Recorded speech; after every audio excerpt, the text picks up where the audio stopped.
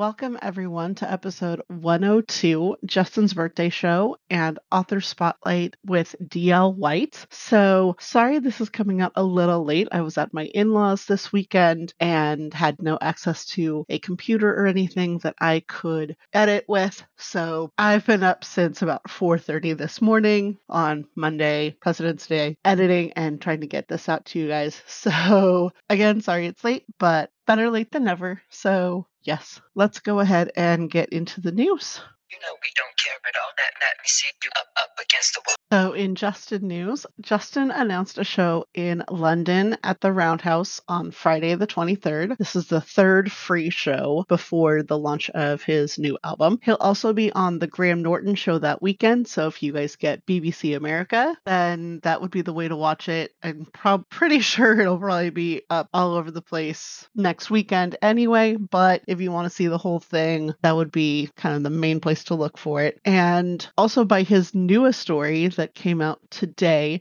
it looks like the second single might be his new song Drown. So we'll keep an eye out on streaming platforms for that to launch and for a music video. This would make song number 5 that he's teased along with an interlude. Well, 4 if you exclude Selfish. So yes, Justin also posted a couple of videos of him and Jess for Valentine's Day. Nash had his first sleepover at the house, and Chris and Carly did a great job with that. Chris and Brian did a giveaway for their podcast Name Drop, and congrats to whoever won. I just know it wasn't me. Joey and Izzy got matching tattoos for Valentine's Day, a puzzle piece type theme where their piece fits together and has the other person's initial in the middle. And Joey was also on We Are Family this week, singing with his sister Janine. Lance posted a reel wearing the outfit for the Dunkin' commercial from the Super Bowl, saying he was supposed to be in it. Dunkin' even went so far as to comment, "It's tearing up our hearts too." And then Lance, of course, posted cheesy Valentines as he does every year. So one that said, "Girl, let's be friends," and another one with a picture of him and Danielle Fishel that said, "Deaf just friends." Classic Lance. And finally, JC was spotted at a club vibing to the music thanks to a Podwell story. So JC is alive and well and surviving these on again, off again winter storms. And I just want it to be over. I need the sunshine. And yes, a little bit of rain is good, but just, yes, that's all I'm going to say. So let's go ahead and get into the main parts of our show this week. We've got 2 different segments, so enjoy.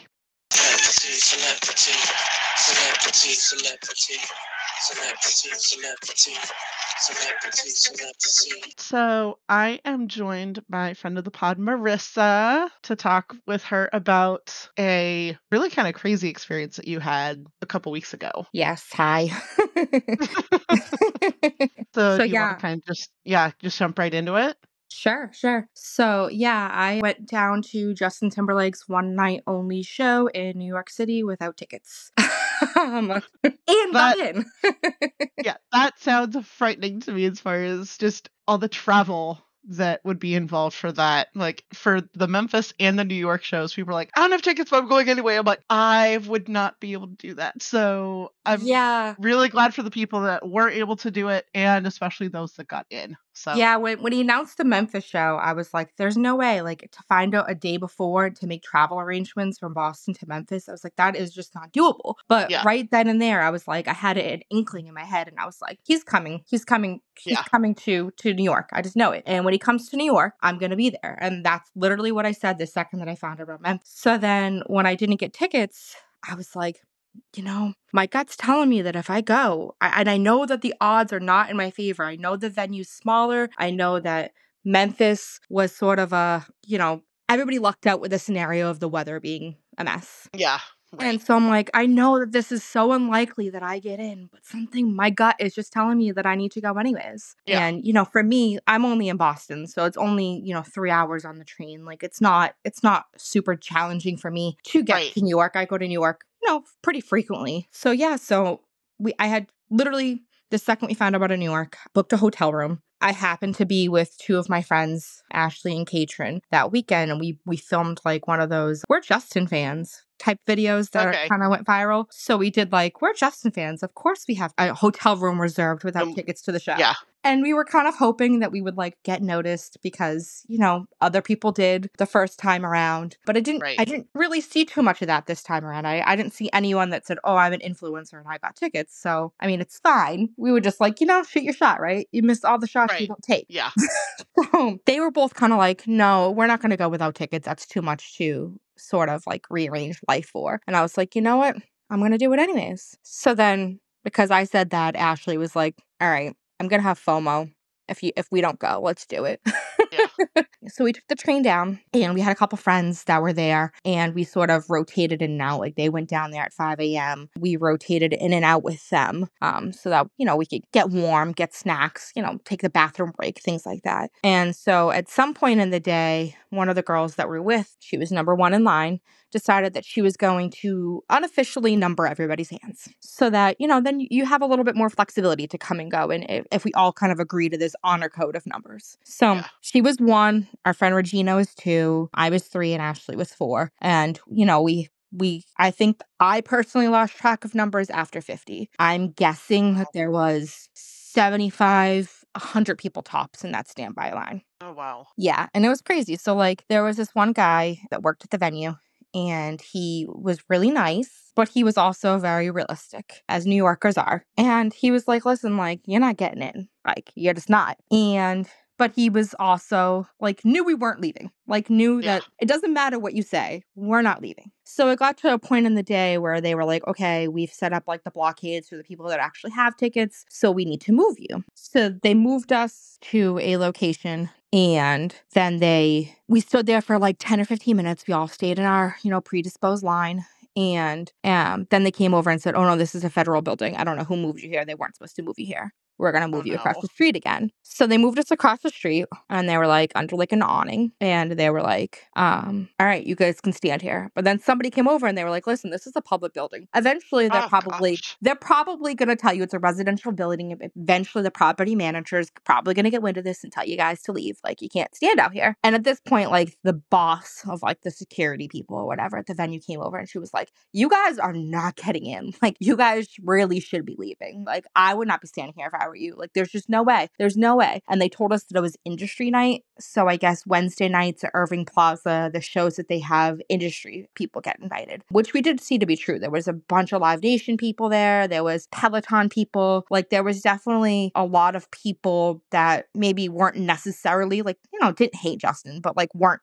Justin Timberlake super fans like we are. So it seemed like they had more of those tickets for that type of crowd than they had like the Ticketmaster giveaway and the Tennessee Club fan club giveaway. So they were like, they just knew. They were like, and they even said, they were like, Memphis was like up the perfect storm. Like this is not going to happen here. Like, so I would just leave. And truthfully, if I was like number 40, 50, I probably would have left too because I knew that the odds were very slim. And I knew that, you know, if there was tickets, maybe the first 10 or 15 people were getting in, but there definitely wasn't going to be a 50 or 100 person crowd getting in there. There was just no way. Yeah. So then they came over and said, yep, property manager called, can't stand here. We're like, what the heck? So the main like person was trying to get everybody to go. But the guy that was kind of our friend the entire time was like, all right, let me try to find some places for you to stand. So we moved across the street in front of a Target and like we were there for maybe 30 minutes. And then he came over and said, okay, yep, you can't stand here either. So then he moved us to the other side of Target that didn't have like an entrance to the Target. So he was like, I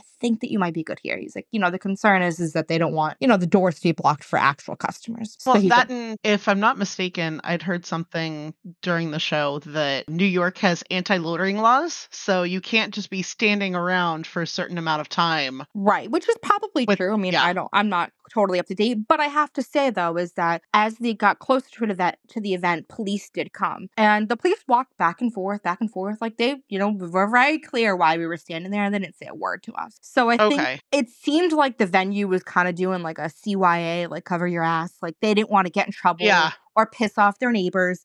But the police were kind of like, whatever, like you guys are standing here, you're not being disrespectful, you're not like not hurting doing anybody. Anything. Yeah, you're not screaming, you're not being, you know, like, so we're just as long as y'all are behaving, then we're good. So then, like, when people started getting let in with the regular line, people from our line started kind of walking over, and there was people that were, like, trying to go up to people like, hey, need a +1, need a +1. There was people with signs. People were just, just shooting their shot. Right. And they weren't really getting anywhere. At one point, Johnny Wright came out, and I kind of, like, ran over, and I was like, Johnny, like, trying to get his attention, and other people were, and there was 2 people that got his attention and, like, told, like, there was a guy that had gotten a video of Justin when he got into the venue, and he showed it to him, and I don't know, these guys got really lucky, and Johnny gave them 2 tickets and let them in. But, so, it got to the point where it was like, now, it was past 8 o'clock. The show was supposed to start at 8 o'clock. It was past 8 o'clock. At this point, the venue's kind of chaos. Different security guards, like one of the security guards is like, no, the standby line's over here. And one of them's like, no, it's over here. And it was just like, people were getting really mad because there was definitely some people that were like blocking sidewalks and like maybe not like just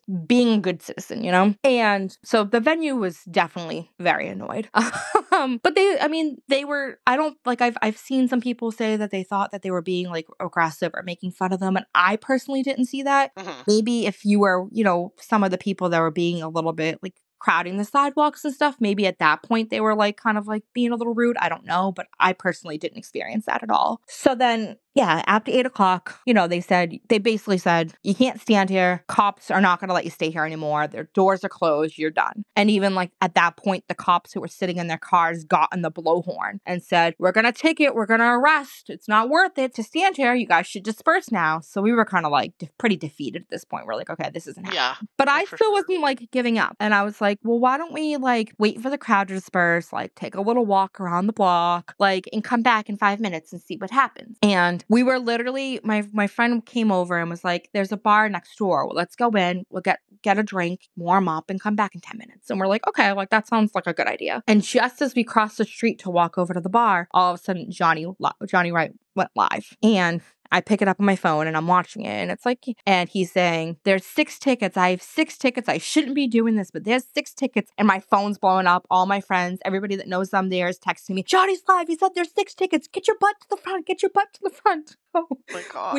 We ran to the front, and I can see Johnny like in the lobby of the venue from where I'm standing. And I'm like trying to get his attention. And then all of a sudden he goes inside and live. And we're like, what just happened? Like, he said there was 6 tickets. I want one of those tickets. What's going on? And the people came out from the venue and they said, we know what he just said, but that's not true. There are no tickets and you are not getting in. And we were like, oh my God. So then literally 2 minutes later, all of a sudden some guys over there, and my friend goes, Marissa, Ashley, get over here. And he has the 6 tickets in his hand. And so I go over there and I like shove my hand at his face that has the number 3 on it. And I'm like, number 3.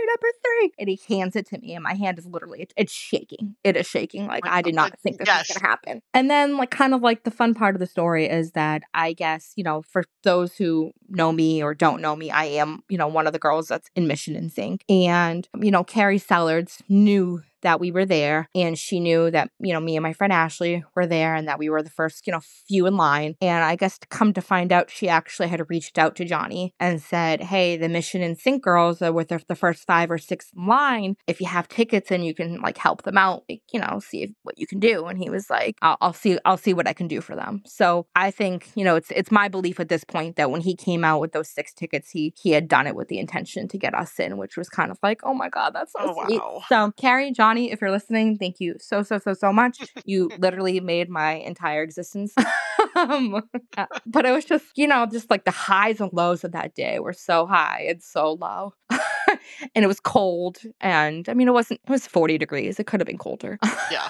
But yeah, so we went in and we, the merch table was empty. I went over, bought merch. And right when I was walking up the stairs, all of a sudden I heard the beginning notes to Sanctified and ran upstairs. And let me tell you, it was mobbed. It was floor to floor. Like, I honestly wouldn't be surprised if they were actually above capacity because it was just mobbed. So I kind of found my way. There was like some doors to the concert room that had like propped open, and I just kind of found my back to one of the doors and like fumbled with my phone to go live on the Mission in Sync account because I really wanted to do that. Yeah. I know, I watched so many awesome live streams at Memphis, and I knew that because it seemed like there was less fans, that maybe there was less likely of a chance of lives being going on. Yeah. So I was like, I was like, nope, this is my opportunity to give back to the fandom. So I went live, and it was just it was really cool. Like the show is awesome. I know people commented that maybe the energy wasn't there, and like I said, there was definitely a lot of industry people, so it wasn't hardcore fans rocking out. But I had a great time. And so there were people that were saying that it was a shorter set than what he did in Memphis. Do you agree to that? I mean, I think so. I think a little bit. It seemed like, everything was such a whirlwind that I don't even know what time he started and what time it ended. But I'm guessing that it was an hour and 15, an hour and 30, somewhere around then. I mean, he got through. Yeah, actually, it was an hour and 18 minutes, because I know how long I've filmed on my lives. So yes. Okay. And yeah, I mean, but he got through like so many songs, and so yeah, I think it was a little bit shorter than Memphis, but yeah. Okay. And then, so he did Sanctified, he did Selfish, and then I think he also did a new song called No Angels, correct? No Angels was in No. Memphis. I think this one was my favorite drug. My favorite drug, I think it was called. And this one was like, it kind of was like, had a very interesting vibe to it. Like, it feels like he's playing with a lot of different sounds on this album. Like, obviously Sanctified sounds a little rocky. Like, Selfish is very R&B pop. And this one felt like kind of disco-y in a way, but it was cool. I really liked it. And it was just exciting to see new songs. Like, so now we've got 4 songs out of the 18, and then I think and then part of an interlude that he released that day too when we were in line. Yes. So it's really exciting. It makes me really just anxious for March 15th. So what merch did you get? So there's a hoodie that is like a beige hoodie, and it has like his like a silhouette of his face on the front, and on the back it has that like everything I thought it was side A, B, C, and D that we've seen. So I got that, and then I got the one night only Justin New York City 131 t-shirt. I figured if I was going to be at such a special event, I really needed the merch to prove it, right? Exactly. Yes. But yeah, it was great. It was, I don't know, like, what else did he did? He did Holy Grail, Cry Me a River. We sang Happy Birthday to him twice. Once it was just the crowd was like, we're going to do this. And then once Jessica came out with a cake and we sang to him then too. And it was just, it was just so much fun. It just like everything is just honestly like such a whirlwind in my mind because I think I didn't believe that we were getting in so close to it that it was just kind of like, oh my God. Yeah. He did. What else he did? He Can't Stop the Feeling. Like he did a lot of songs. I think he did like maybe like 15 songs. Okay. Yeah. So sounds like a pretty full set. Yeah. And he also did sort of the crowd work that we saw in Memphis. He went into the crowd a few times and just kind of, he was over kind of where the DJ was and just dancing and mingling. I was gonna say he did some of the same stuff with DJ. Is it Andrew Hype? I believe so. Hypes, I think. Okay. DJ Hypes. Yeah. The fans are super excited that he's gonna be the one on tour with Justin. So yeah, I wish I got to see some of the DJ set before the concert started because it seemed like he was really great, but I didn't get that experience since I was outside still. Yeah. But yeah, it was just so much fun. It was just. I'm really glad that I took that chance and like it made me just really, I see so many of my fan friends that have done really awesome, cool things. And I think my nature is to be a little bit more like reserved and not maybe putting myself out there as much. And after this, I'm like, no, you have to, sometimes you just have to try for it. I'm just happy it worked out. But I'm also sad because there was a lot of really awesome, dedicated fans in line. And I wish that, that didn't get in. Yeah. Yeah. And that was like the downside is that like, there was people I knew and people that I just met and whatever. But it was just like, I feel so blessed that I was able to get in, but I was just like, this sucks. Like, I wish you guys could all be here with me. Right. So I know there's some people, we still have about a month before the album drops. And so there's some people that are like, well, there's still time for him to do more shows. Yeah, I mean I heard the rumor that there was supposed to be more. I think I'd also heard that it was supposed to be one a week until then, but we know that didn't happen because there wasn't anything this week. Yeah. Yeah, I heard that someone said that they talked to somebody at Memphis and they said that there was going to be more. So I don't know if that's true. I would think that there would be more, but who knows? Just throwing things out there as far as where do you think what are some places that make sense? I mean, obviously LA. Yes. I would definitely say LA. It does seem like that he is hitting places with sentimental value, so maybe Orlando. Yeah. Because if you don't know, Irving Plaza was the first show that they played in New York City when like they were in I did not know that. Yeah. So that's why that particular venue in particular had sentimental value to him. So I've been trying to trying to predict based on like sentimental, like where else has he been? Where else would it be important to him? Like what other small venue would be, would he be like, this is a place that has memories and I want to go back? I'm wondering if House of Blues in LA, is there a House of Blues in LA anymore? I don't think so. I don't know. So I don't know. But so if anyone's out there and they're trying to predict, I mean, I guess if you can think of places that he's been, but I definitely think LA and Orlando seem like a must, right? Yeah, if this is more of stuff that has meaning to him and not just where the fans want him to go or where the industry people are. Yeah. So I mean, I was still manifesting that he comes to Boston so I can try round two. But I also don't want to be selfish, and I have no idea what would be sentimental about Boston, other than the fact that they filmed, I think, in the mix scenes at Macy's in Downtown Crossing. Okay. But that's probably not super memorable. But you never know. I mean, they could. I know he's coming to San Jose, but they filmed this I Promise You in San Francisco. They did. I don't know.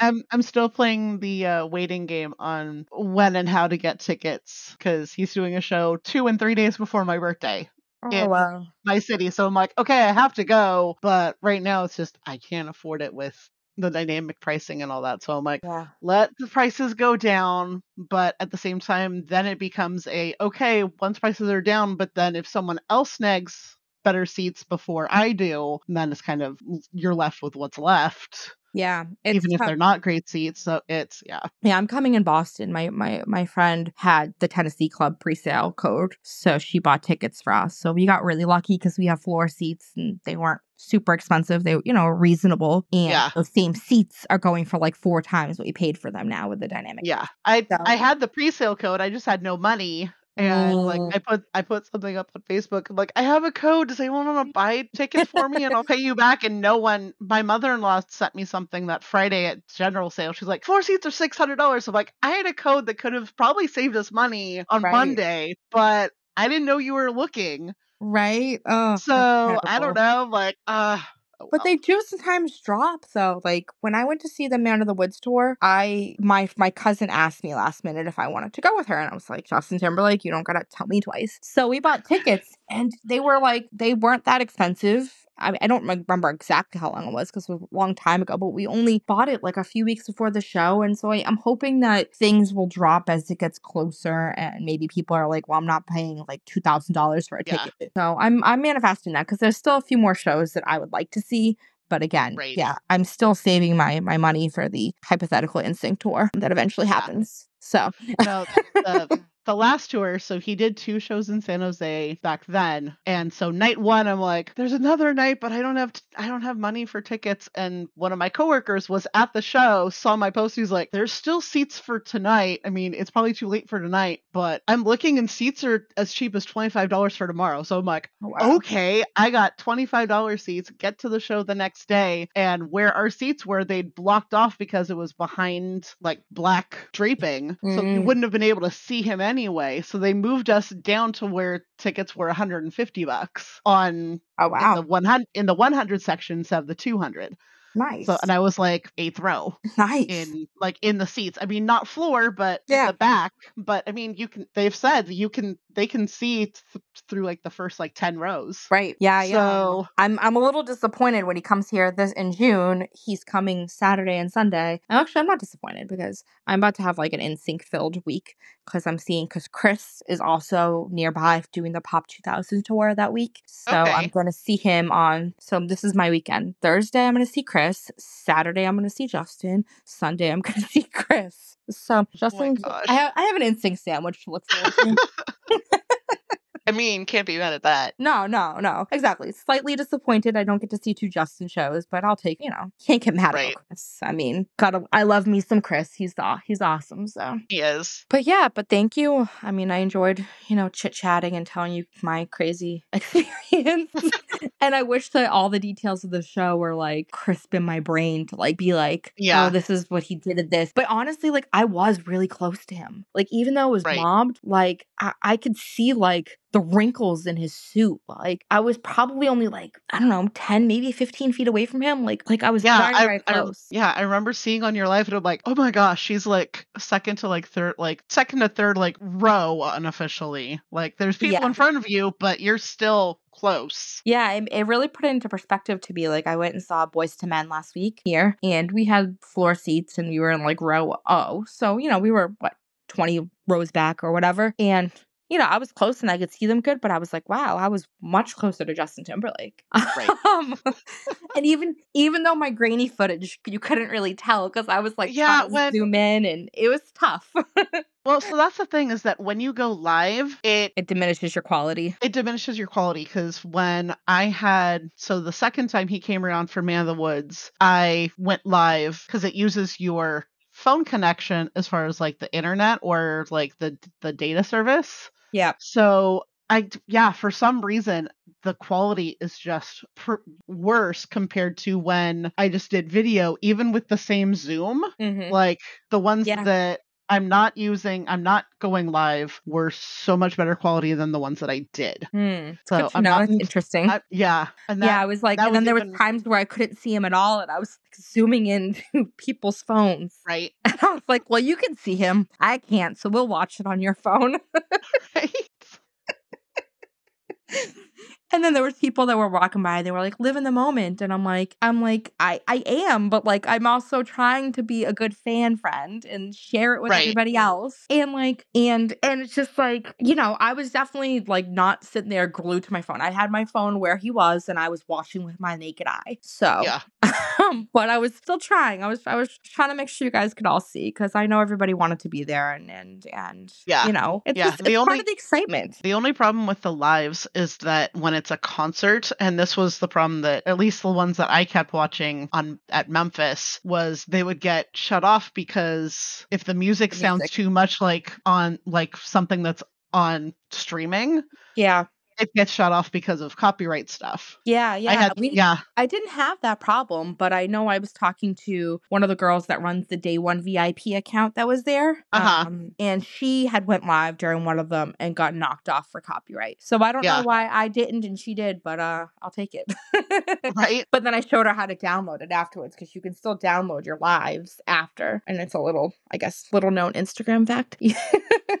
But yeah, it was just so cool, and I was exhausted the next day, but definitely worth it. But the thing is that it's tough, because if there is more shows, I don't know if I would recommend that people go and do what I did. I was just going to say, what would you say to someone that is considering it for anything that might be announced? I mean, I think 2 things. I think if you decide to go, you have to be super realistic. You can't get mad. You have to understand that you are taking a risk, and that you have to kind of own that risk and be prepared to be disappointed. And I think that if it's going to take you, if you're going to have to get on a plane to do it, don't do it. And I think that people in Memphis got really lucky. I think we got really lucky in New York. And I think, obviously there was 100 people in Memphis, 5 people in New York. So I would think that going forward, if there's more, you're going to be still looking at the same 5 or less that are going to get in, if anyone's going to get in at all. So, everyone's going to have to do what they want, what they think is best for them. But I really, spending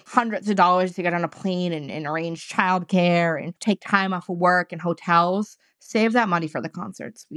Even if you have to travel to a different city, like, put that where I guarantee that you're 100% going to see him, is what I would say. Yeah. Now that we know that because I know for a while there was, like, a panic of, is this his version of the tour? Like, is this what he's doing? Yeah. But yeah, now that we know that there's a tour, I mean, it's one thing to be like, I was at this special show, but again, if And even if they are places that are sentimental, if it's not Memphis or on his birthday, I feel like it's still like, yeah, it'd be cool to go, but there's not going to be that same attachment and feeling to it that, yeah, you could just wait until tour. Yeah. If you're going to be spending tons of money anyway. Yeah. Even like Johnny Wright was saying to us when he was talking to the crowds, he's like, I don't understand why you guys would all come. Like, he's like, you knew you didn't have tickets. Like, you knew this was a risk that you're taking. And like, he was, very polite about it. But I mean, he's right. Like, we all took a risk. And I think for the most part, the fans online that didn't get in, I think that they were understanding because they knew that they were taking a risk. And the vast majority of the people online were New Yorker. So they hadn't traveled for it. So, at the most, commuting into the city an hour, so I think, just like there were so many people that showed up like after work. Yeah. We had a lot more people like after 5 o'clock. That was probably like another like 40 people that showed up in our line. It's just funny how sometimes they're like, wait, like they're like shocked by how dedicated we are. Be like, do you not remember how we were 20 years ago? I know. And do you really think that we wouldn't continue to be like this 20 years later? Mm-hmm. Yeah. So especially like I think like the OG NSYNC girlies, because there's tons of people that like Justin that weren't into boy bands or just found him later or maybe younger, weren't, in their prime age-wise to be into NSYNC. But I think that there's another level of these of us that have been around since the beginning. And I don't know, I mean, because like I have some friends, like I have a friend at work that, she knows I like NSYNC, and I talk about NSYNC and all my adventures and blah blah blah. And someone says something about Justin Timberlake and how he's in NSYNC, and she's like, Justin's not in NSYNC. And I'm like, yeah, he is. Yeah, he is. And then he said to me, well, how come when you talk about NSYNC, you don't ever say Justin Timberlake? I was like, because it's implied. Like, I don't have to say, like, this isn't Justin Timberlake. Yeah, he's in the group. So, and I think that I've heard a few other stories since then that some people, I don't know, don't know his total past. And I mean, if you're one of those people and you're listening, you should probably check out NSYNC. They're awesome. Right. but we're just crazy. We're devoted, dedicated fans. And I think that it's beautiful. I mean, I know there's can be highs and lows of our fandom, but I think in general, just seeing all the love and devotion for Justin and the rest of the guys after all these years, after, us become from kids to grown women, like, I don't know, just there's something beautiful about it. For sure. Well, thank you for joining me. This was fun. Thank you for having me. And yeah, we'll have to chat sometime soon we'll have to find something else to talk about. Oh no, how will we survive? I mean, I think talking about NSYNC is my favorite pastime, so. Yes. That's what I'm here for. Well, thank you, Gina. All right, have a good rest of your night. Bye. All right, guys, welcome back. A friend of the pod. Most of you know her as MissM from NSYNC Fiction. She is also author D.L. White, so welcome back. Thank you for having me. I talk to you every day in the Discord chat, but it's been a while since the listeners have been able to it's like 6 months, right? Because I'm trying to, when was... It was the last summer. The last time you were on was right before everything launched with the stuff with the Discord and Patreon. Yep. It was summer, definitely before all of the it was way before JC's birthday, because we were talking about Awesome August, bringing back the challenges. And then everything exploded. So it's been a minute. Life as we know it has changed. Yeah. Completely. For sure. So I guess kind of we could start there on how things have changed within the archive since the last one we were on and all that, because I know for a while there was quite a bit of an explosion of stuff, people coming back. And really it's still happening. The more that the guys do stuff, the more people are reminded that they really love this band and they love the stories that surround them and they love writing about them, like everything that happens. There's an alternate reality of everything, and I'm so surprised and literally dying for somebody to write the reunion, to write wait, you did in the something in the room In the room where it happened. Yeah, right. That one. I'm actually I'm catching up to that in my current In fic. the other one, yeah. Yeah. So, like, you're literally the only writer that's writing the reunion about what happened in that room, what happened before,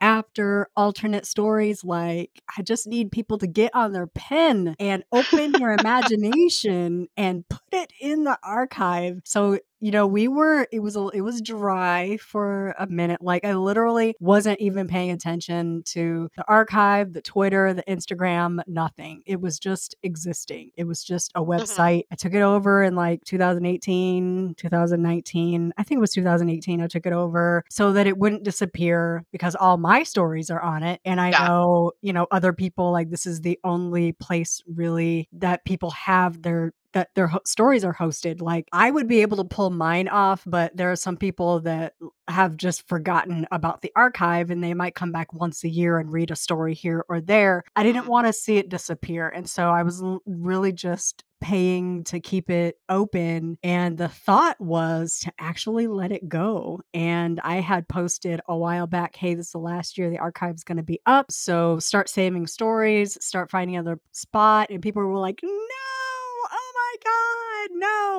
But the thing is, like, I'm paying like 20 something bucks a month, to keep the site up. But like every time something goes down or we need a revamp or, this happens, that happens, we got, they got hacked a few years ago. That's why they were going to give it up and I took it over. That cost me money. I paid dollars to get the archive back up when we were having like pop-up issues. I think I talked about this when I was on last year, but like I was gonna let it go, and then thankfully a few members said, hey, what if we kick in a few dollars and we could have like a little private place to like jam out about NSYNC and writing, and we all support each other, we read each other's work, we help each other write. Like, what do you think about that? And everybody was like, heck yeah, let's do it. So I set up the Discord, and people who join the Patreon for $3 a month, you get access to the Discord, which is just people who have kicked in money every month. Like, money comes to me and that helps me keep the archive up. It's right now it's paying for hosting and for backups. So that no longer has to come directly out of my pocket, which it's not like it was a burden, but I also felt like this site means so much to people, but I'm the only one carrying it. And I feel like it shouldn't be that way. If it means something to you, $3 a month, you guys should be able to, to kick in a little bit. So we have, I forget how many people we actually have in the Discord because people pop in and out whenever they can. Some people are there every day. Some people come in once a week. Some people come in once a month, whatever. But we have such a good group of like people. We fan out together, we jam together, we all were like listening to Better Place together. Remember when Better Place came out and we all like joined up on the Discord to listen to it at the same time? Like, I love that kind of stuff. Love it. Because I don't have friends in real life that get down with NSYNC like that. So like, this is like, it's my happy place. It's like, it's just a place where I go to like be silly and nerd out about NSYNC with people who get it, but also people who need, hey, I need help writing this chapter. I need like a plot point. Can somebody beta read for me? Can I,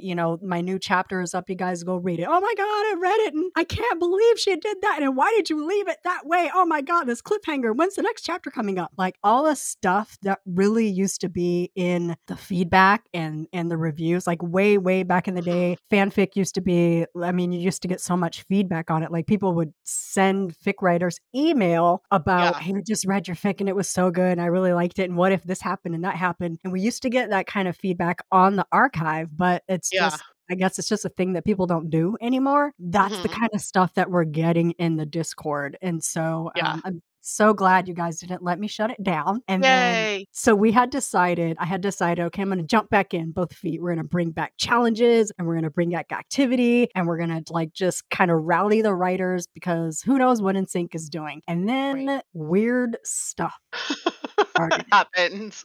Popping up August 8th, 2023. I feel like I haven't slept since that day. Justin wished JC a happy birthday and all hell broke loose because it was a scene from a studio and everybody lost their minds because these two haven't been in a studio together in a long time. Like, I don't know how many years, but they haven't visibly like been filmed together in a studio in a long time. So the whole world, I feel like, because even like the UK fans are like, what's happening? Something's happening. What's going on? Like all the like the gossip sites, all of the fun, like the guy that does the lips, I don't know what his name is, but he does like, it's just eyes and lips. And that is not your slogan. That guy did a video about what the heck is going on with NSYNC. Like, that's how you know the whole world is like, what's happening? Wait, what's happening? What's happening? So weird things started happening, and then the rollout of Better Place. And it was so nice to have that space to not only like talk about it and throw around clues and talk about what might happen, what could happen, what is happening, but not really be around the fans that were like way off the deep end. I don't think that we were so much looking for Easter eggs, but when stuff popped up, we were like, okay, something's happening. Right. So it's been like, honestly, it's been such a joy, really such a joy to have that space. And even like the personal conversations that we have had in there, it has been, I hope that it has been worth the $3 a month that it costs to be in the Patreon. And so, I think it hasn't been great for everybody. I had one person that just couldn't figure out how to get into the Discord, so they discontinued their membership. But other than that, it's been really nice. It's been a dream. It's been just such a really great place. And then we just started seeing people coming back to the archive. El Miranda hadn't been on the archive in over a year, maybe a couple of years. It had been a while. She started updating one night, and then there's another story she's updating that I can't remember the name of it, but El Miranda came back. Allison Blaine just came back. She's rewriting The Beach House, and I don't know if people had ever read The Beach House, but I don't think she's updated that since 2019, maybe. So she's rewriting that. Just not Brandy. I would love for Brandy Ray to come back because I need the Good Neighbor to be finished. Like, I need it. I mean, Mac hasn't gone anywhere, but she's been writing new stories. Bobby Lynn. I haven't seen Bobby Lynn on the archive in years. She's a JC writer. She started a new story. So like people have been so inspired and motivated by just things happening in the fandom. And like it sparks new stories and new ideas. And, especially us in the Discord, we'll see something on the internet and be like, oh, this would make a great story. Like somebody write it. Somebody write it right now. Write it right now. I need it in fic right now. So, I'm really hoping, especially Justin being out on the road, Joey being out on the road, Lance is doing his theater thing. He's writing books. Chris is hosting Pop 2000. Like the JC is sometimes he leaves the house when he's not working on the musicals, Right. The boys are busy, and I'm hoping that them being a little bit more active begins to get the wheels turning for our writers, and they start submitting new stories. But really, I mean, for Awesome August, we had like something like 13 new fics. We hadn't had 13 new stories in like 2021, but we had 13 new fics over the course of that month-long challenge. And then Poptober challenge, I think, had 10 new fics. That is a lot of new stories.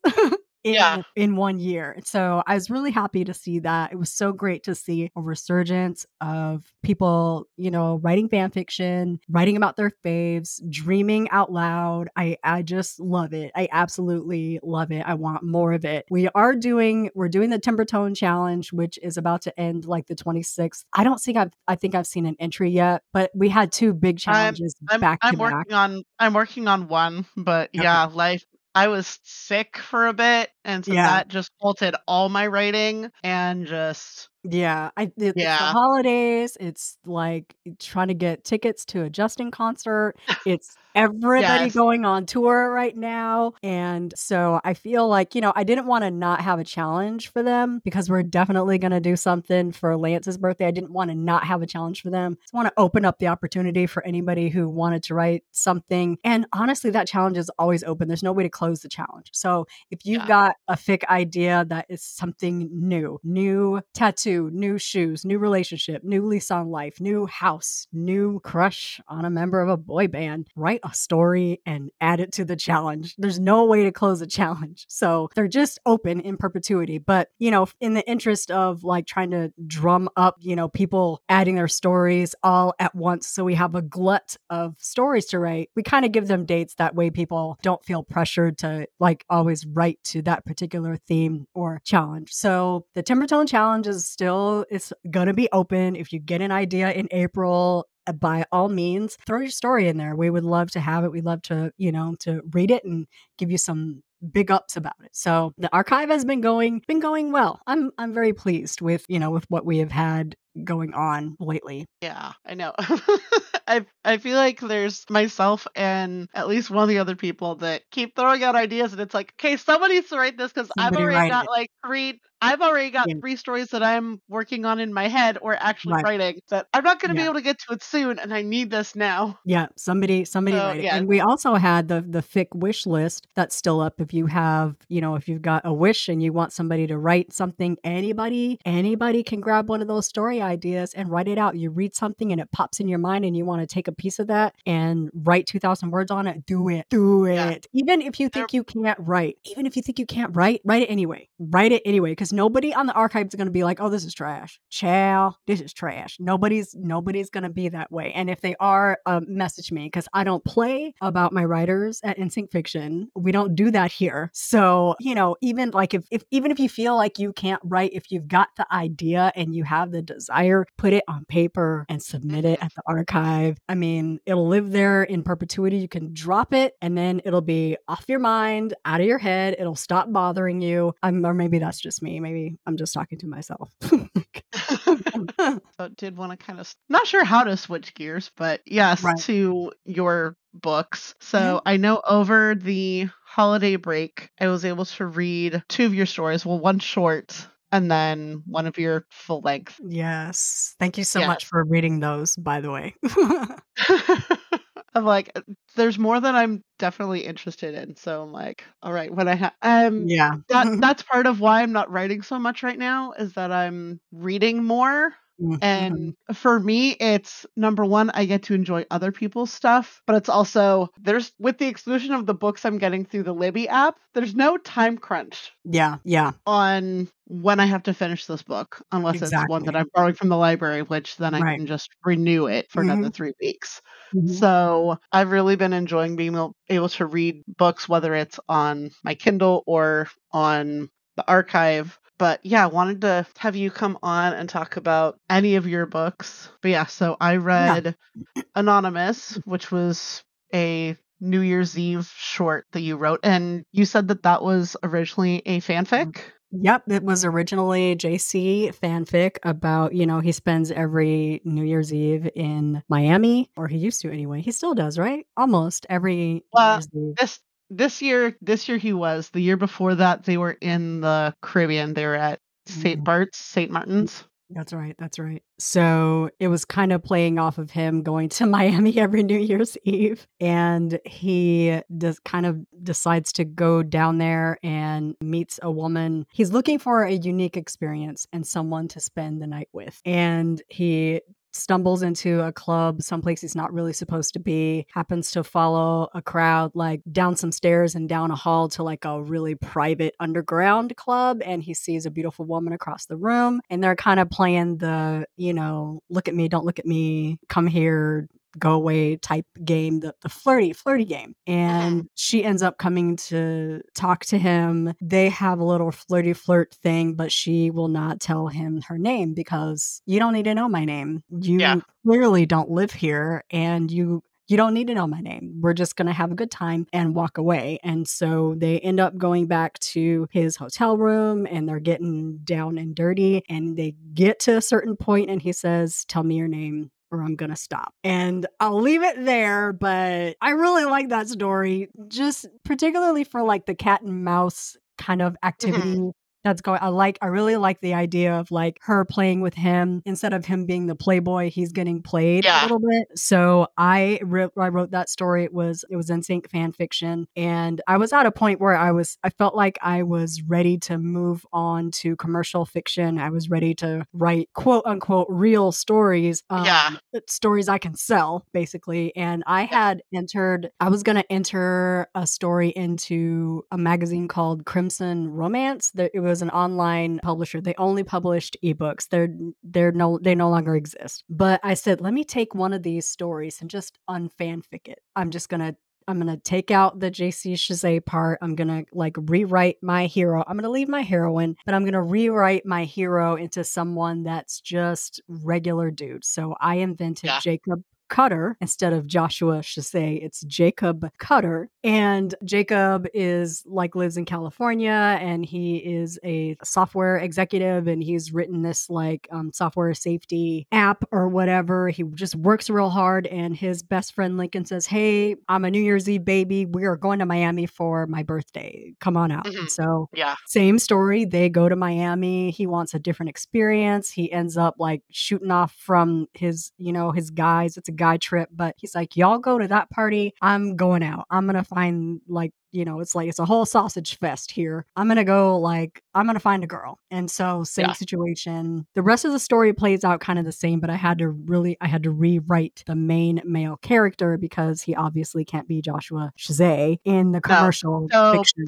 So he doesn't have, so in the fanfic, it was just JC. There was no other like friends or anything. He just was in Miami by himself. I would have to look it up. I think it was in Miami. Is it on the archive? It is not. I had taken it down because I wrote it as commercial fiction, but I have a copy of it somewhere. I pulled it down in Word, so I'm almost sure I have it somewhere. I'll have to look it up, but I think he was alone. Yeah, I think he was alone. Maybe, I don't know. It's been like, I wrote that in maybe 2009. Okay. Oh, so, wow. Yeah, it's been a minute. Yeah. So I was going to enter that, or I did send it into Crimson Romance after I unfanficked it and rewrote it, and they rejected it. And I was like, whatever, I'm going to publish this because I had a book. My debut novel is Brunch at Ruby's, and I had a book that I was trying to query with agents, but I was just getting a lot of I don't think I can sell this. I don't think this is right for me. This sounds good, but I don't think it's ready. And I was like, you know what? I'm going to publish this. I'm going to put it out myself. And if nobody but me and my mama buys this book, it'll be out. Like, all I want is to put this book out, but I don't know what I'm doing. So I'm going to take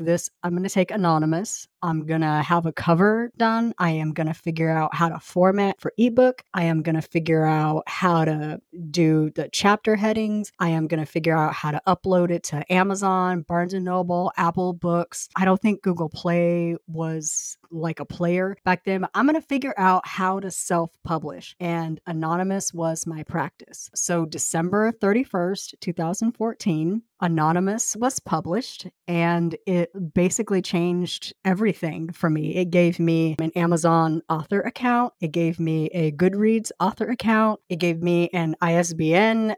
My book could be submitted to libraries. People could buy it and read it and give it reviews. It was like my first foray as a self-published author. And like, I always tell people, like, I'm the type of person that I got to figure it out myself. Like, I like to jump in the middle and get lost and figure my way out. Like, I just jumped right in, like, unfanficked it. My friend Heather, who is Something Blue 42 on the archive, she is also a self-published author. She did my cover. She did the original cover for Anonymous. The new cover I did myself, and I did all my own covers for my books. Lately, I've been buying them because they do so much of a better job than I could on my own. But like my first 10 books, I did all my own covers. So, I just had to figure out how to do that myself. And if I can do it once, I could do it 10 times, 100 times, 1,000 times. And now I know what the heck I'm doing. And I said, okay, I got this. I figured this out. And so now I can self-publish my debut novel. So in March of 2015, I published my full-length debut novel, which is Brunch at Ruby's, which is it's an upmarket women's fiction. It's upmarket women's fiction with romantic elements about three best friends who share, life's learnings and losses over brunch at their favorite soul food cafe in Atlanta. It's the book of my heart. It is my absolute baby. It is my favorite of all of my books. It's still really my bestseller. Everybody loves Brunch at Ruby's. And it's about to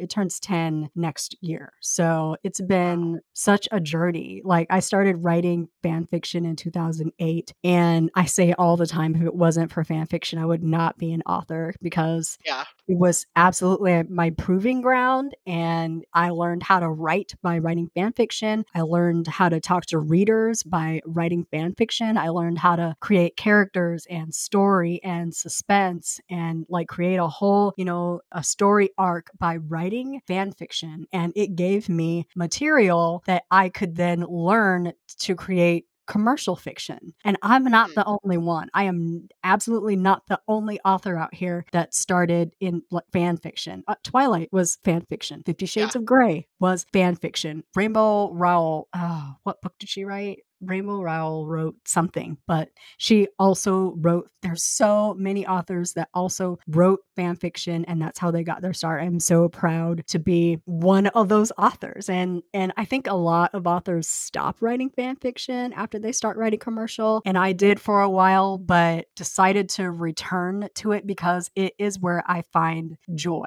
I published a book last year that I thought I put my foot in that book. The reception was really lackluster. The competition was very stiff. It was late in the year. It's like a summer vacation book, and it came out in like October. So too late in the year for it to really hit in the season it was meant for. But I just felt like, let me just like put this out. It's ready. I'm not going to hold it for a year. So I put this out. The reception is really lackluster, and I was depressed. Really, really depressed. Like, worst launch ever. I've never sold so low. And I decided that I was going to go back to fan fiction, because fan fiction is where I have fun with writing. Fan fiction is where I really enjoy putting together a story and putting it out in serial fashion and having people read it and go, oh my God, I love this. Like it's terrible to need this, but I needed it. For once, I needed to write something and not cringe at like trying not to look at my reviews and seeing who hates it and like,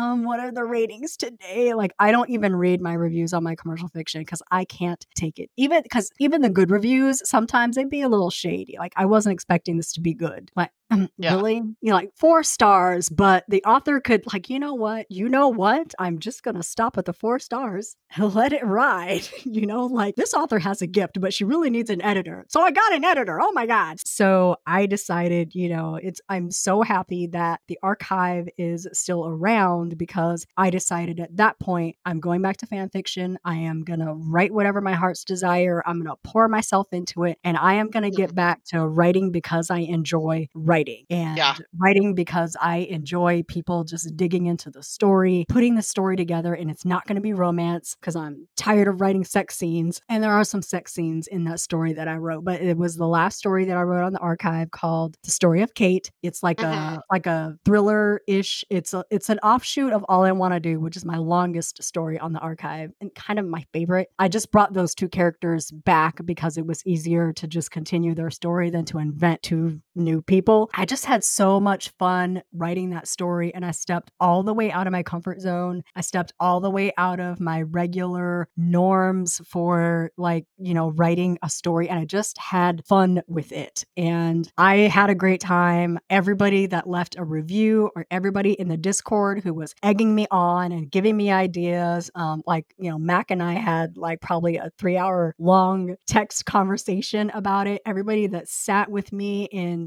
our Saturday night write-ins while I was trying to write that story, like all of that builds to your author experience. And sometimes we're so introspective. We're so JC about the writing. you will. We're very quiet. We're very introspective. We're very introverted, and we crawl into ourselves, and like I'm alone in my head and I'm just writing things that I might like throw a little thing out here every once in a while and then like scurry on back to my cave. Like one JC should say might, but sometimes we need to like get together with our clan, with our crew, with our brothers, put our voice on the mic and let the world love us. Damn it. That's not a subtweet. That's not, I mean, I'm not speaking to JC at all. No, not at all. I mean, no, as if he is listening to this podcast. I'm just creating a parallel, you know? Yes. Yeah. I know you feel me. Yes, that story was originally JC fanfic. Somewhere I have the original.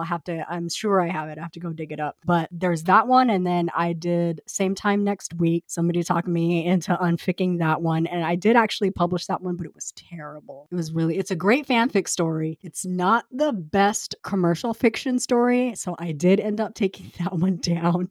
El Miranda, though, still has it. She still has the original copy that she bought. I told her to throw it away and she refuses. But it's still out there somewhere. A few people have a copy of that, but that disappeared. It went away forever. It still lives on the archive. So I'd read that, and then I also read Hey Lover. Yes. Yeah. And go ahead. I was going to say, I don't remember where that idea came from. I think I was probably listening to LL Cool J's Sirius XM station and Hey Lover came on and it just started writing itself in my head. Like sometimes that's how it happens. I don't know where that idea came from, but I started writing Hey Lover in like 2019. I hit a wall, I put it away. And then in December, in like late 2022, I decided like I hadn't published since September of 2020. So I was going on more than 2 years without a release. And I was like, no, I can't go another year without publishing something. So I dragged out Hey Lover in like early fall and started working on it. And I pushed that thing out at the very last minute. December 31st appears to be my favorite publishing day. December 31st, 2022, I put out Hey Lover. So that's a really fun one. It's like a reunion type romance of two people that like dated. A second chance. Yeah. A second chance. Yes, that's what I was trying.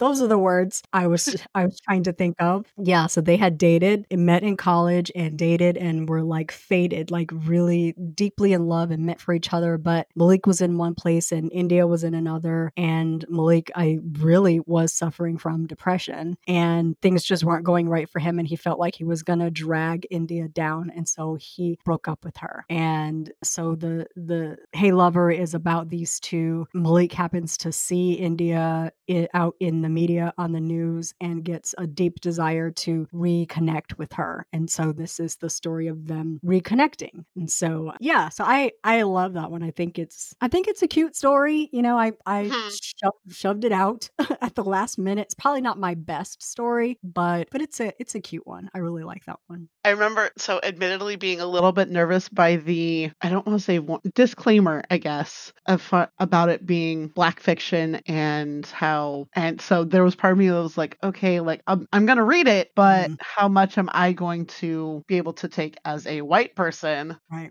And like, am I going to feel like I'm not really understanding a lot of things? And for the most part, I feel like I was still able to really understand the culture and everything in there. I think there was maybe one or two references that I'm like, okay, I'm going to need to look into these to figure out just to get the my people reference, know. but My people know. Yeah. Yeah. Yeah. So, and I always say, like, I have white readers. I definitely have white readers. You know, all my white friends read my books, and I like to think they don't have any issues with it. But, you know, I write for a specific community, and it is great if everybody, like, I have white readers, I have male readers. I cater to a specific community, but I also like to think that I write in a way that most people, like, you understand what's going on. Like, you get it. You might not get all of the nuances, but there's nothing, you know, There's nothing stopping a person from asking, hey, what does this mean? So I think in one of my books, I had my character say something like, if you got something to say, you should say that with your chest. And my beta, who was white, was like, what does say that with your chest mean? I was like, like say it, like be bold, say it. And she's like, why can't he just say be bold? I said, because it's dumb when you say it that way. Like Kevin Hart said, say that with your chest. Black people will get it. Don't worry about it. Black people will get it. So I know my people will get it. And like eventually you can figure out what say it with your chest means. Like, I don't mind people asking, hey, what does this mean? Am I not understanding this? Yeah. I don't mind. Other people might not mind, but I don't mind. But I was actually very impressed that you read it because there's clearly Black people on the cover. So yes. Yeah. But I'm glad it was a good enough story that it bridged, it bridged the culture gap, and it wasn't like, deep into Black colloquialisms. Plus, I love me some LL Cool J, and I like to think most people know who LL is. So yeah. Mm-hmm. And then, so on my to read list, so it's on my Kindle, I haven't gotten to it yet, is A Thin Line. And then after that, I think I'm going to look into The Guy Next Door. Yay. So A Thin Line is one of my favorite stories. A Thin Line is on the archive. It started out as fan fiction. Okay. So the copy that's on the archive, I didn't realize that my chapters are really long. And so some of the chapters are cut off. So there's a link there to download the entire thing, and you could just read it front to back, and nothing's cut off. I apologize for that, but I just don't have the bandwidth to go through every chapter and figure out where it cut off and then add a chapter in between there. I ain't got it. But there is a link to grab a copy of that. The archive copy, you can download it and read it, front to back, is directly from the archive. So I pulled that because I published a commercial version of it, and I didn't want people to come to the archive to read the archive version instead and thinking they were reading a book for free, because they're really like two different or kind of different stories. So again, in A Thin Line, the characters are Black, but much like Hey Lover, it's not steeped in colloquialisms. It's not like thick with, Black culture and dialogue. You should be able to understand, what's going on. Mm-hmm. It's super fun. The archive version is super fun because it pits JC as sort of a, how do I put this? He's not a nice fellow.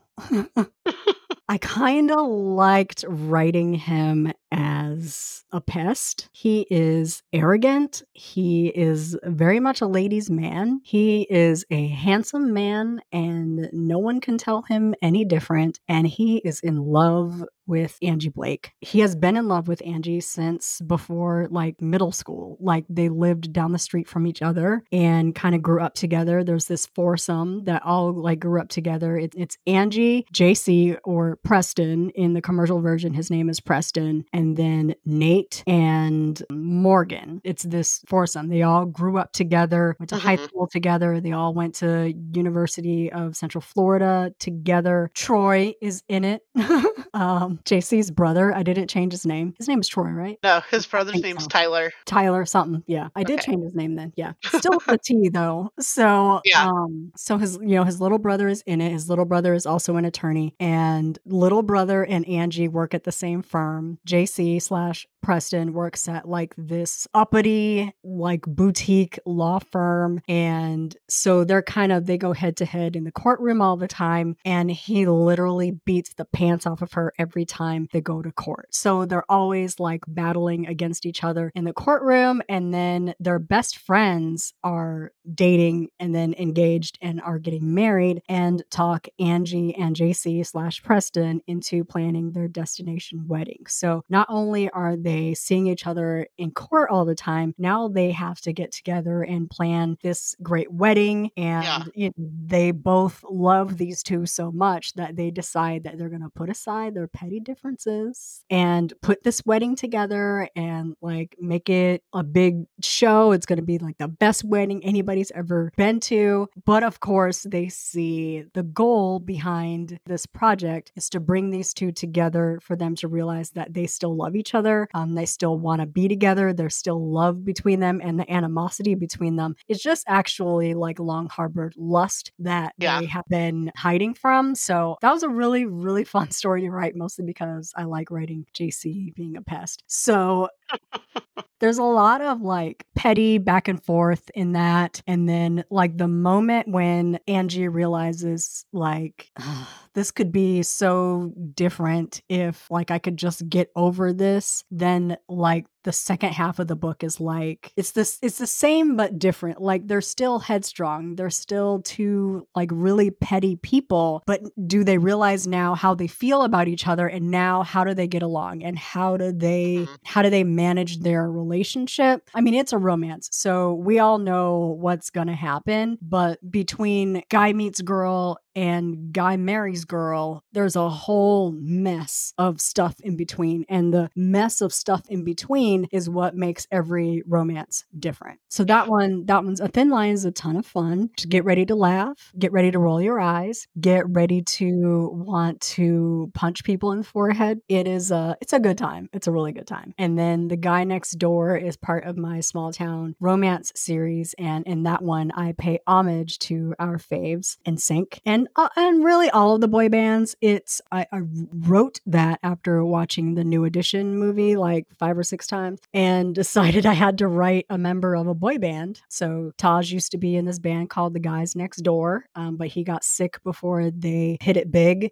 He was in fact in the hospital when the guys go on the BET Awards for the first time, and he has been really sort of in the background of their success. And he reaches a point, or the guys reach a point, where they decide they want Taj back. And Taj has grown up and he has become a nurse. He has healed from his childhood illness, but it still sort of lingers in his mind and in the background. And it's more of a conquering his fear type of thing. You know, he moved away, he has a house, he has a job, and his childhood dream comes calling again. And is he going to answer that call? He ends up meeting Yvonne, who lives in this little town where I set these stories, and Yvonne is the exact opposite of Taj, where Taj is very JC-like. He likes to, I feel like I write JC in every book, but anyway, he's very quiet. He likes to he goes to work, he goes home, he writes music on the piano, he writes all the songs that the guys next door sing. And Yvonne is the polar opposite. She is vivacious, she is energetic, she runs her own YouTube channel, she is very outgoing, super friendly. She calls him Nurse Dude. He calls her Miss Gerard. So he's like very stoic and reserved, and she just kind of crashes into his life. She ends up renting his guest house, and they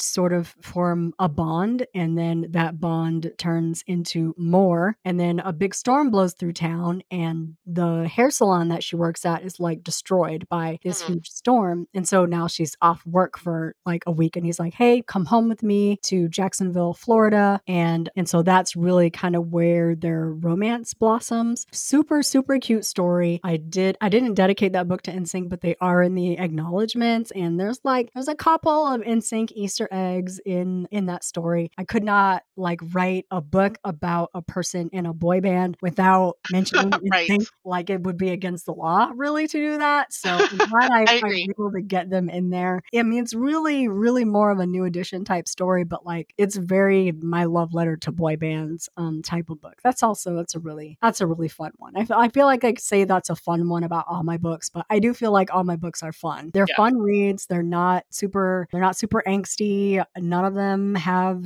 sad endings. They all end happy. So if you're always looking for something, feel good, something uplifting, something funny, steamy, sexy, petty. I love banter. I love love scenes. That's all you're gonna find all of those in my books. So hopefully people find something that they would like to read. And if after you've read all my books, then you should come on over to nsyncfiction.com, because I have like 27 fan fiction stories that I'm sure people haven't read. But again, they're my early work, and that's when I was like building that writing muscle. And, of course, as you go along through the stories, they get better and better because I was getting better and better at writing. And, that's definitely what fan fiction did for me. So what would you say was the hardest thing about taking some of your fanfics and turning them into commercial stuff? I think the hardest is you have to rewrite a whole character. Like I kind of say sometimes it's easier to write a whole new story than to unfic a previous story, because there's so much nuance in fanfic. There's so much canon. There's stuff that we know as fans that we don't have to explain. And so a lot of things in world building gets left out because the fans already understand certain things. Okay, like, yeah. It makes sense in Anonymous that JC goes to Miami for New Year's Eve because we as fans know that JC goes to Miami every New Year's Eve. You don't have to explain that to fans. When you are writing commercial fiction, you have to build a complete world, and you have to build your whole new character. And even like they can be based on that real person, but you still have to make them a whole human being. You still have to introduce that person to your audience. You have to define JC as your new character, Jackson Scott. Like, we all know it's JC, but people who don't read NSYNC fan fiction and people who don't know fandom don't know JC. So you have to create that whole new person. And sometimes it's harder to pull that out of a story you have already written and rewrite that. I would say that would be the hardest part. Like, the story is already written, so you would think that it would be easy, but it's hard to look at it and go, now what would regular commercial fiction readers not understand? Yeah. What's understood in fan fiction and what comes across because we already know this stuff? What do I have to explain? For the most part, the heroines I can leave them alone for the most part, except for the part where they're like, I don't care that you're a celebrity. Unless your new original character is a celebrity, you got to change all of that. She can't be fawning over NSYNC in the new version, because in this new version, it's not JC from NSYNC. It's Jackson Scott, you know? So you do have to fiddle a little bit with your heroine if you're writing a male-female couple. But, that whole main character, you got to totally rewrite him, his character, you got to give him a backstory. You have to sometimes you got to come at your story from a whole different angle, and you have to explain the premise. Like, who cares? Who cares about this? Who are these people? What do they want? Why does anybody care? Why can't they have what they want? You got to start there. And it's hard pulling those elements out of something that's already established, because now you got to read people's minds. Like, what won't they understand? Yeah, I think for me, because I know we've talked about this and I've mentioned it on other episodes, that wanting to take one of my fanfics and fanfic it, and there's part of me that's like, as I'm rereading it just as a fanfic, being like, okay, how do I make sure that I include these pieces the way that they are, as far as some of the conversations that are had more within the heroine and other characters that aren't Justin, while also changing some of the other things within that story. Yeah. Or it's like hearing Justin say something in your mind, and that's the dialogue that you put, but your new character might not say it that way. So does it work if you can't hear Justin say it? Does the line still work? Getting down to the nitty-gritty like that, it's hard. So there's one line already where I'm like, okay, I really need to figure out what his last name's going to be, because there's one line where they go to Nashville, he takes her to Chris's house, but she doesn't know that that's where they're going, and he opens the door and he's like, hey, how's it going, Timberfuck? And I'm like, okay, how do I change this for this new character? Yeah. And I'm what's his new last name, and how can you make it crass? Yeah. What kind of crass nickname can you come up with for dude's new last name? It's not like you can just go into Google Docs and just tell it, change Justin to Jonathan and change NSYNC to this band name and change song titles and it just suddenly work. So Right. Yeah. Yep. I think that, that's part of the main thing that I'm dealing with right now, as far as just Yeah. even in the planning stages of, okay, how am I going to Mhm. do this? It's surgery. It's like surgery, and you really have to like operate on every aspect of that story to make it, like really to make it flow in its new format. Because honestly, sometimes stories work because fans understand the underlying meaning behind it, and having to actually explain the situation that makes this relevant is hard, So writing 5 guys in a studio is probably boring to most people. Writing in sync in a studio is so meaningful to fans because how long has it been since they were in a studio? And so now you have to like pull yourself out of it and go, well, this group X-Men hasn't been in a studio together since 2002 because they sort of kind of broke up and like it just becomes this long drawn out explanation of how to like this new world that you're trying to build. But also like I love a challenge, and I think like once you sink into it, once you really have your new world built, your new characters, your new storyline, your new backstory, your whole story arc, and once you sink into it, that those changes will just become naturally to you because now you know the new story and you're telling yourself the new story. And as you are reading the fanfic, you see the holes that have to be filled. You already see the dialogue that has to change. You already know you got to give dude a new name. It has to be something that can, that you could easily make a crass nickname out of. So like the synapses, they're firing, they're going, and it might be hard, but writing a hard story, sometimes that is what makes the reward of having the story complete like so worth it. Because like I'm always like, I deserve cake after writing this story because this was really hard, So it's so much to me. I feel like it's harder than just sitting down and pumping out like a brand new story, brand new characters, brand new setting, brand new backstory, all of that. It's much, much harder to turn fan fiction into commercial fiction. But, the good thing is it's already written. Yeah. So, it's just the hard part. It's just the surgery, which is, it's some work, but I think it's worth it. And then you have something commercial. And then you have, your first piece of commercial fiction out there, which, for me, every time I publish a new book, I feel an immense sense of pride because do you know how many people tell me every single day, man, I've always wanted to write a book, but they don't do it. Yeah. They don't put their fingers on the keyboard and they're not up. Like I get up at 6:30 in the morning. Let me tell y'all, Gina is already up. Yes. I normally am up about 5 o'clock. 5.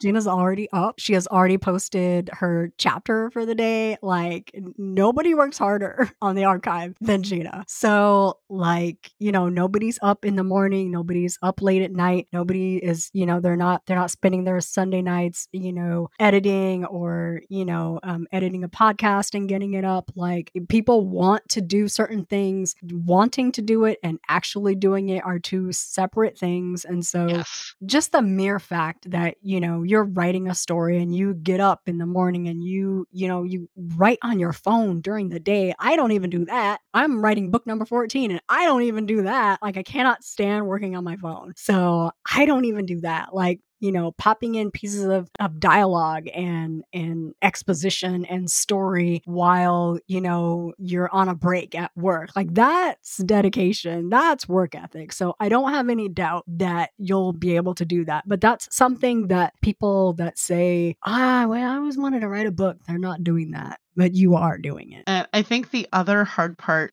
with the book that I'm wanting to do is that so much of it requires, like so much of the main story is the weeks during a karaoke and the songs. In commercial fiction, the most you can do, you can't do that. The most you can do is say what song they're singing and who it's by. And so trying to figure out, okay, how do I convey what they're trying to say without using the lines from the song. Right. I think that's probably going to be the hardest part for me beyond changing male lead. I'll tell you one thing, and this may be a smidge controversial, but I have been using ChatGPT not to write the fiction, but like if I say, can you describe a stateroom on a yacht? Because I don't know what the heck that looks like. It'll give me a whole paragraph. Here's what a typical stateroom on a yacht looks like. Like maybe you could do like use Google for that, but I can say describe X song by X author without using song lyrics. And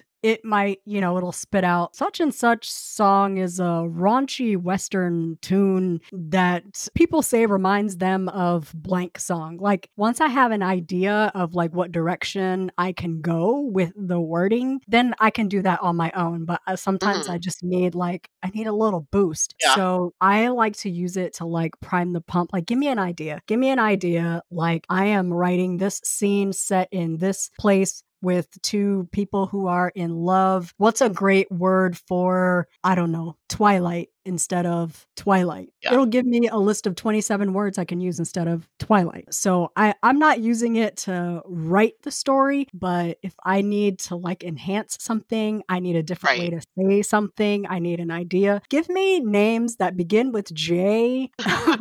First name J. Last named T, it will give you 27 names to choose from. And like that way you don't have to sit on your couch like trying to think of names that begin with J and T. And like now you can have fun with it. So there's like all kinds of tools out there that we can use to pull our story together, to give us ideas, to take the mental load off a little bit so you can get back to having fun putting the story together. Yeah, those were the two biggest things that as I've been kind of thinking things over, trying to be like, okay, how am I going to handle these? So, and there's no hurry, there's no deadline. Take your time. I mean, I'm planning on doing these after I'm quote unquote finished writing fanfic. As far as the ones I have in my head, that's unless other stuff gets in my head as well, and it's just like you have a few going. You have just a few going. Yeah, I've got two one that I'm actively even then actively, I don't know that I've posted anything since the new year. I was just looking today. I don't think I've seen an update on your stories since before the new year, but it does show in most recent, so nobody else has either. Okay. It still pops up as most recent for me. So okay, and now why am I not seeing it? Oh, there it is. Yeah. I'm like, what? I was like, what story is it called? Oh, Meant to Live. There we go. Yes. Yeah. Oh, last updated January 4th. Just so after that was the new year. one. Yeah. So one. But that was like update. Right before you got horribly sick. So it was. Yes. We give you a little grace there. Yeah, thank you. I was not. It was hard. Yeah. But yeah, so that's one that I'm actively writing. And then there's another that I was writing stuff to try and just get it out of my head and try and play around with stuff. I had actually, one of the chapters was for the holiday challenge. And then no, for Poptober. I think it was for Poptober. Maybe, I don't remember. But yes. So there's technically two that I have on Google Docs. And then there's two more that are in my head that part of me keeps wanting to merge them just because they're kind of similar. So I'm like still trying to figure that out. Yeah. But there's no hurry on those either. You're not being paid for any of this. So they come when they come. And I think the hard part of this is wanting to get it out because you want people to read them and react to them and enjoy them. But also that puts so much stress and pressure on you. And that's when people start feeling burnt out and then they get tired and then they stop coming to the archive. And so I always feel like I would love to have the problem of people constantly asking me, where's the next book? When's the next story? When's the next chapter? But honestly, when I was in that position, I felt so much pressure to keep producing, and I was like a story mill, what is this feeding? Why you all up on me like this? Like, go find something else to do, find something else to read, So Yeah. but like now I'm kind of in the position where nobody's looking at me, nobody's watching, nobody's asking for new stories, and so I can kind of coast. I can like just take my time. I mean, the stories are gonna come eventually. It will just be bursting out of your head and out of your fingers, and the time's gonna pass. The stories are gonna come. It's gonna be fine. As the archive just renewed, so it's not going anywhere. Yeah. So unless it breaks down because they're about to do another PHP upgrade. I was gonna say, you were saying something about that. E-fiction is hanging on by its toenails.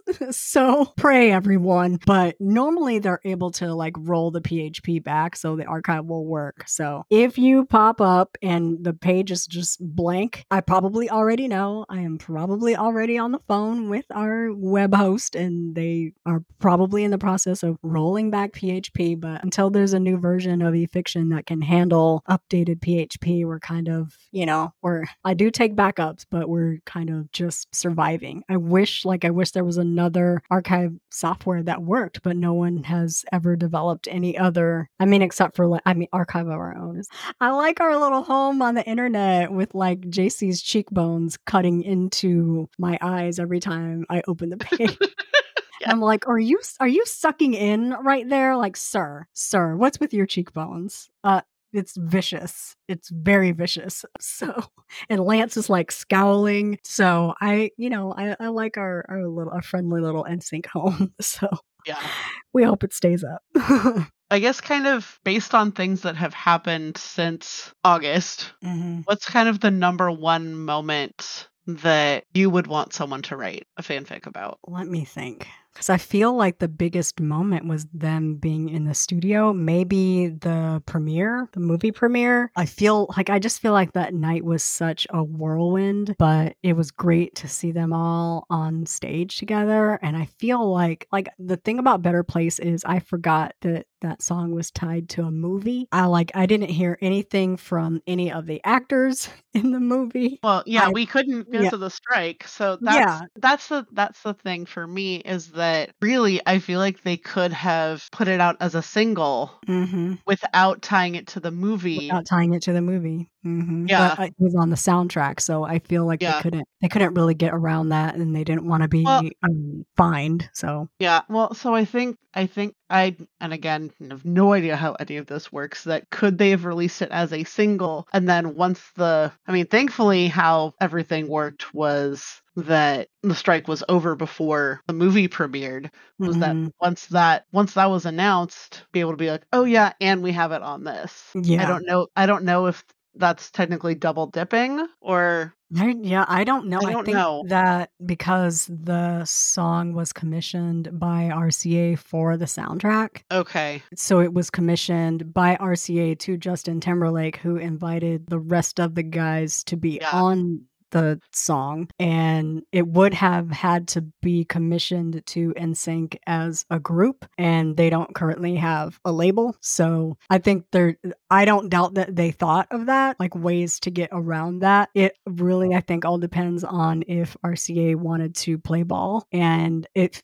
seems to me like RCA didn't really want to. They didn't really want to participate in making sure the song could get out without being tied to the movie. That would have been a great way to coach it, but I also think it would have meant NSYNC putting out an album on RCA, and they don't have a contract. So I don't know. But that kind of, I'm just surmising and guessing. Right. That would have been a great way to put it if they had time, because it was really already in motion when the strike went into effect. So it makes sense to us. But again, men. So like, who knows if they even thought of that, So I think, the movie premiere, I feel like Better Place overshadowed the entire film. Everybody was so excited about NSYNC being on the soundtrack and having a song. I didn't hear any other songs from that soundtrack. Like I said, I didn't watch any interviews with any of the cast, really. Couldn't because of the strike, but after the strike was over, they were free to. I haven't heard a single other song. No, not a peep. I've listened to the soundtrack because I have a 4-year-old, but yeah. Right, yeah. But I mean, I only bought Better Place off of the soundtrack. I did not buy the soundtrack. Okay. Did I? I might have. I don't remember. I mean, I probably did in my sleep. I feel like the premiere was a great night for them. I don't feel like they were a big cohesive group. Maybe the MTV Awards, because they had been together for days at that point. Like when they did the photo shoots, they did the MTV Awards, they did Hot Ones. I mean, they were together. It was days of time. And so I would love, like, a fly on the wall of those conversations. Also, when they're talking about, I think Lance was talking about, this is another studio moment, but like, I feel like they got in that studio and like hashed things out. Like really had to like be honest with each other and come to blows about the H word, the long slow goodbye, the feeling like Justin stepped away from the group and the record label left them hanging. I feel like they got in that room and like blah, like really hashed everything out. And like Lance said that like Justin cried the most. I need that moment. I need it. Yes. I need all of that. Like I need the catharsis of those emotions and men being like, hey, we went through the toughest thing we will ever go through in our lives together. We are bonded forever. And like, I don't get too deep into they're brothers lore. I don't really get too deep into that, but those men have known each other longer than they haven't. JC and Justin met. Justin was like 30 years 10? ago. I mean, he was 12. Yeah.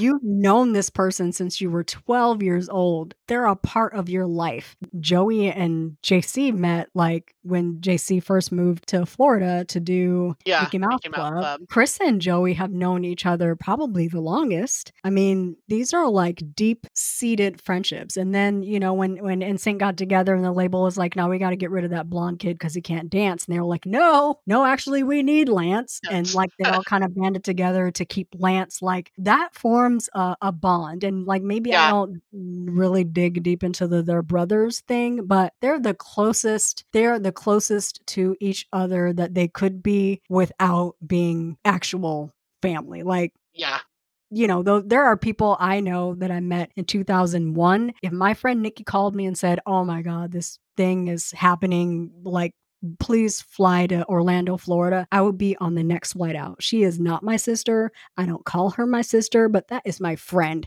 And I am getting my butt on that plane. Like, those are the kinds of friendships that have been fostered. And when that friendship broke apart, because I feel like it broke apart a little bit, I feel like it fractured some, like not as a fivesome, but there's little factions. Like Joey and Justin have stayed close. Justin and Chris have stayed close. Lance and JC have stayed close. Everybody loves Joey. But like when that group fractured and then came back together, like them going back in the studio and saying, it's like we never left. It is a familiar feeling. It's, we just kind of devolve into the same kind of jokes, the same kind of humor. We all know what we're doing. They sat in that Hot Ones conversation and it was just like, it was the year 2000. It was the same kind of banter and really the same respect for each other. Even though they kind of rib each other here and there, they all have the same respect for each of them and the role that they play in the group. Nobody's trying to be the lead because they have 2 leads in that group. Nobody's trying to be the base because the base is there. The base has a job. And so like I would love to read a fictional version if we can't get like the tapes, because we know they taped it. If we can't like a fictional version of that conversation, like have the tough conversations, like emote, get it all out, make up, be friends again, you know? So like I would really like to see that. I'm all for like emotional, impactful, or like I like a funny moment, but I would love to read Joey as being a serious person that says, this hurt my feelings when this happened and I didn't like it. Yeah. I know there's some of it that I plan on putting in Meant to Live. And there's part of me that's like, okay, at what point do I offshoot to really focus on, and I guess that's kind of why I'm stalling, is do I continue it as JC and there's just bits and pieces of it, or do I really focus on JC and them as opposed to JC and her? Because it would be an interesting perspective if you left it as JC, because he seems to be the one. It's not that he doesn't want it. It's that he doesn't, it's not that he's indifferent, but it's that he'll do what he needs to do because the group is doing it, but it wouldn't be something he would personally push for. So it might be interesting if it was from his perspective, like feeling his emotions of bringing the group back together, because I feel like nothing would have happened if JC was not in on it. Like, you know, I'm not the hugest fan of Justin, but like Justin, that group is 5 people, but 2 people are really, really strong. And if JC is a no, it's a no across the board. So I don't see them doing that without JC. Kind of don't see them doing it without Justin, but mostly because they have said it's all 5 or not at all. The only reason that there was an option to do anything without Justin is because JC is very strong, and so is Joey. So Justin told them, you guys need to do Coachella. Like, yes, do it. Yeah, do it. Do it. Have her sing my part. Do it. Yeah, and so I feel like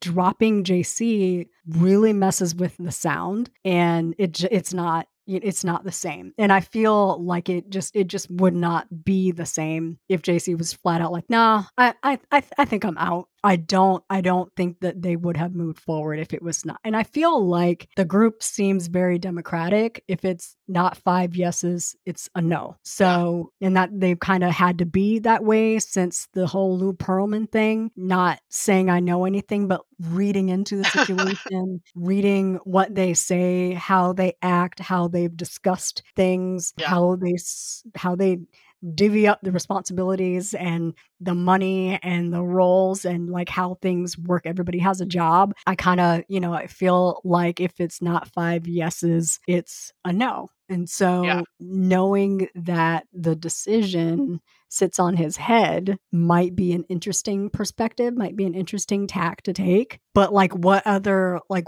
point of view would you come at it? Like, would it be like a outside looking in, like a third person view, like they as opposed to first person view? I think it would probably still be third person JC, but at this point, the more that you're saying it, I'm kind of thinking maybe it needs to be more of a standalone as opposed to where he's dealing with this, but also has a wife that's pregnant and all of that, and how that's changing his life. And there's a lot of change going on when you're trying to put those 2 things together, like the fictional and the reality, that it could become muddled, that might just need to be a separate story. Keeping things more based in reality with what we kind of think and can extrapolate to fill in those holes. Yeah. I mean, it could go either way, which is why it's really difficult to make that decision, because you could wrap it into a story already in progress, or it could stand alone. That's what really makes it so hard to decide which way you want to go. Yeah. I feel like if I were to put it in my current story, that yes, while being important, it wouldn't get as much focus. And this is something that the fans have been super excited about, that it does need to be more in depth. Like I feel like you said about them having that conversation. As much as he loves his wife in the story, I don't know that he wants her privy to all of that. Right. And would be like, I need to talk with these guys. Yeah. I need you to go upstairs, or if they're Justin's, be like, I need you to go be with Jess. Like, whatever. Yep. Just the 5 of them. Just the 5 of them in the room. So I think that would need to be like a separate story as far as from his perspective, even if it's not first person, but that be the focus. Yep. So, yeah, if there's someone that wants to write it, that'd be awesome. I know. I really thought we would get a lot of like reunion focused stories, but we haven't. I mean, Justin is about to go on tour. Lance is doing the theater things. Like, nobody has any ideas. Nobody has any ideas. I think maybe it's of not knowing what's coming next. Yeah. That we don't want to write one thing and then be like, oh, well, that didn't happen, or it didn't happen that way. That it's kind of like, okay, well, do I go back? I think that's part of what stuck with, is making sure that it's accurate, but also writing it. And if this does happen, but it happens a different way, do I leave it the way that I wrote it, or do I write it how it actually happened if we have those details? Yeah. I mean, the freedom with fan fiction is that we're basically writing. I mean, it's basically fairy tales anyway. So like, I would never go back to a story and rewrite it because the reality ends up being different, because like, I wrote it in my world, in my reality, in the fan fiction world. This is what happened. So, I mean, kind of the benefit is right now is writing it as it happens, but then like, what happens when things go left? Like, what, when like when you expect them to zig and they zag. Like, I feel like I wouldn't want writers to feel pressure to chronicle and document real life. I want people to view real life and allow them to dream, to see what's happening and give their spin, give their interpretation. Because originally fan fiction came about to tell a different story, a better story, a more thorough story. Like, oh, I don't like how that ended. Here's how I see it happening. Oh, they broke up. No, not in my world. In my world, those two characters are still together and they've been married for 27 years and they lived happily ever after. Like, I prefer this version. So with fanfic, you can write your own version of the story without feeling like you have to adhere to real life. It allows us to dream up a different ending to the story. Like, nobody has ever written that the band never broke up. And that's weird to me. I mean, neither have I, but nobody has ever written that the band didn't break up, that, 20 years down the line, NSYNC and Backstreet are on their, 30th anniversary tour, and, like all the infighting with the band because they're getting older, or maybe they're tired of touring and they're tired of each other. I've been looking at your face for 30 years. I'm sick of it. Like, that would be a fun series, I think, to write. I don't know if it's too late for that, but like, that would be like a really interesting, like, alternate reality. I don't think I've seen it. Like, where's the imagination, people? Yeah, that would be a fun read. That would actually be like a.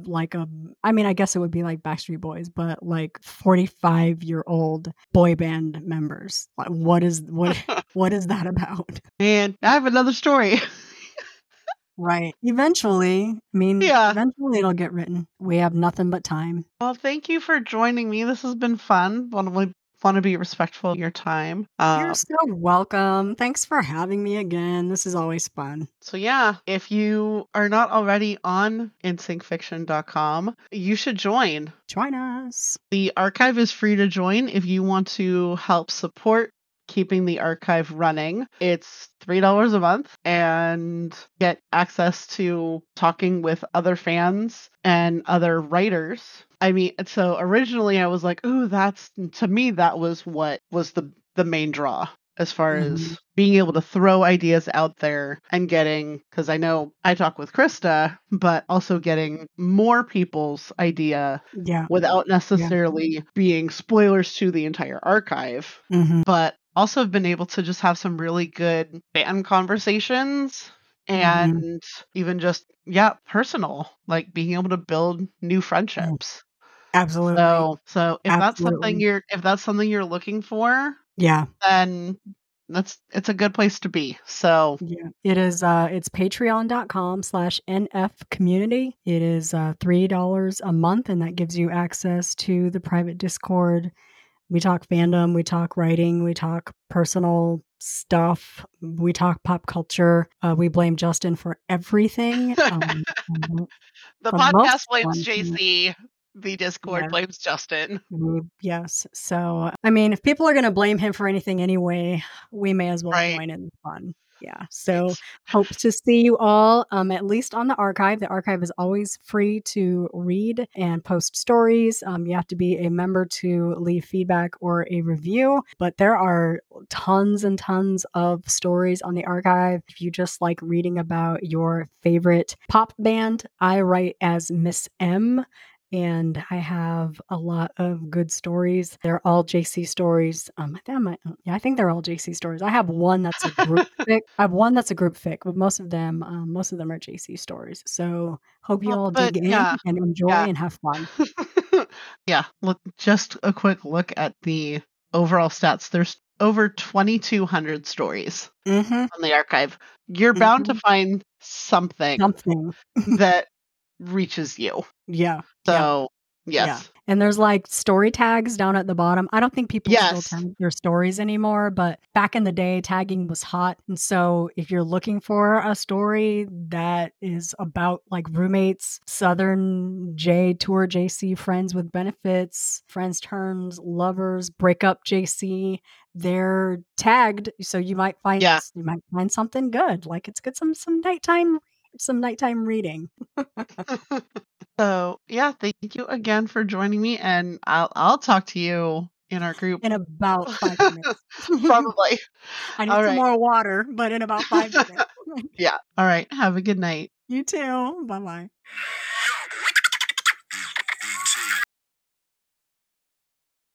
Hopefully you enjoyed this episode, and next week we continue our February author spotlight, and I will have an interview that I did with Anissa. So that'll be exciting to have her back, talk about her books and more in sync topics. So until next time, friends, bye.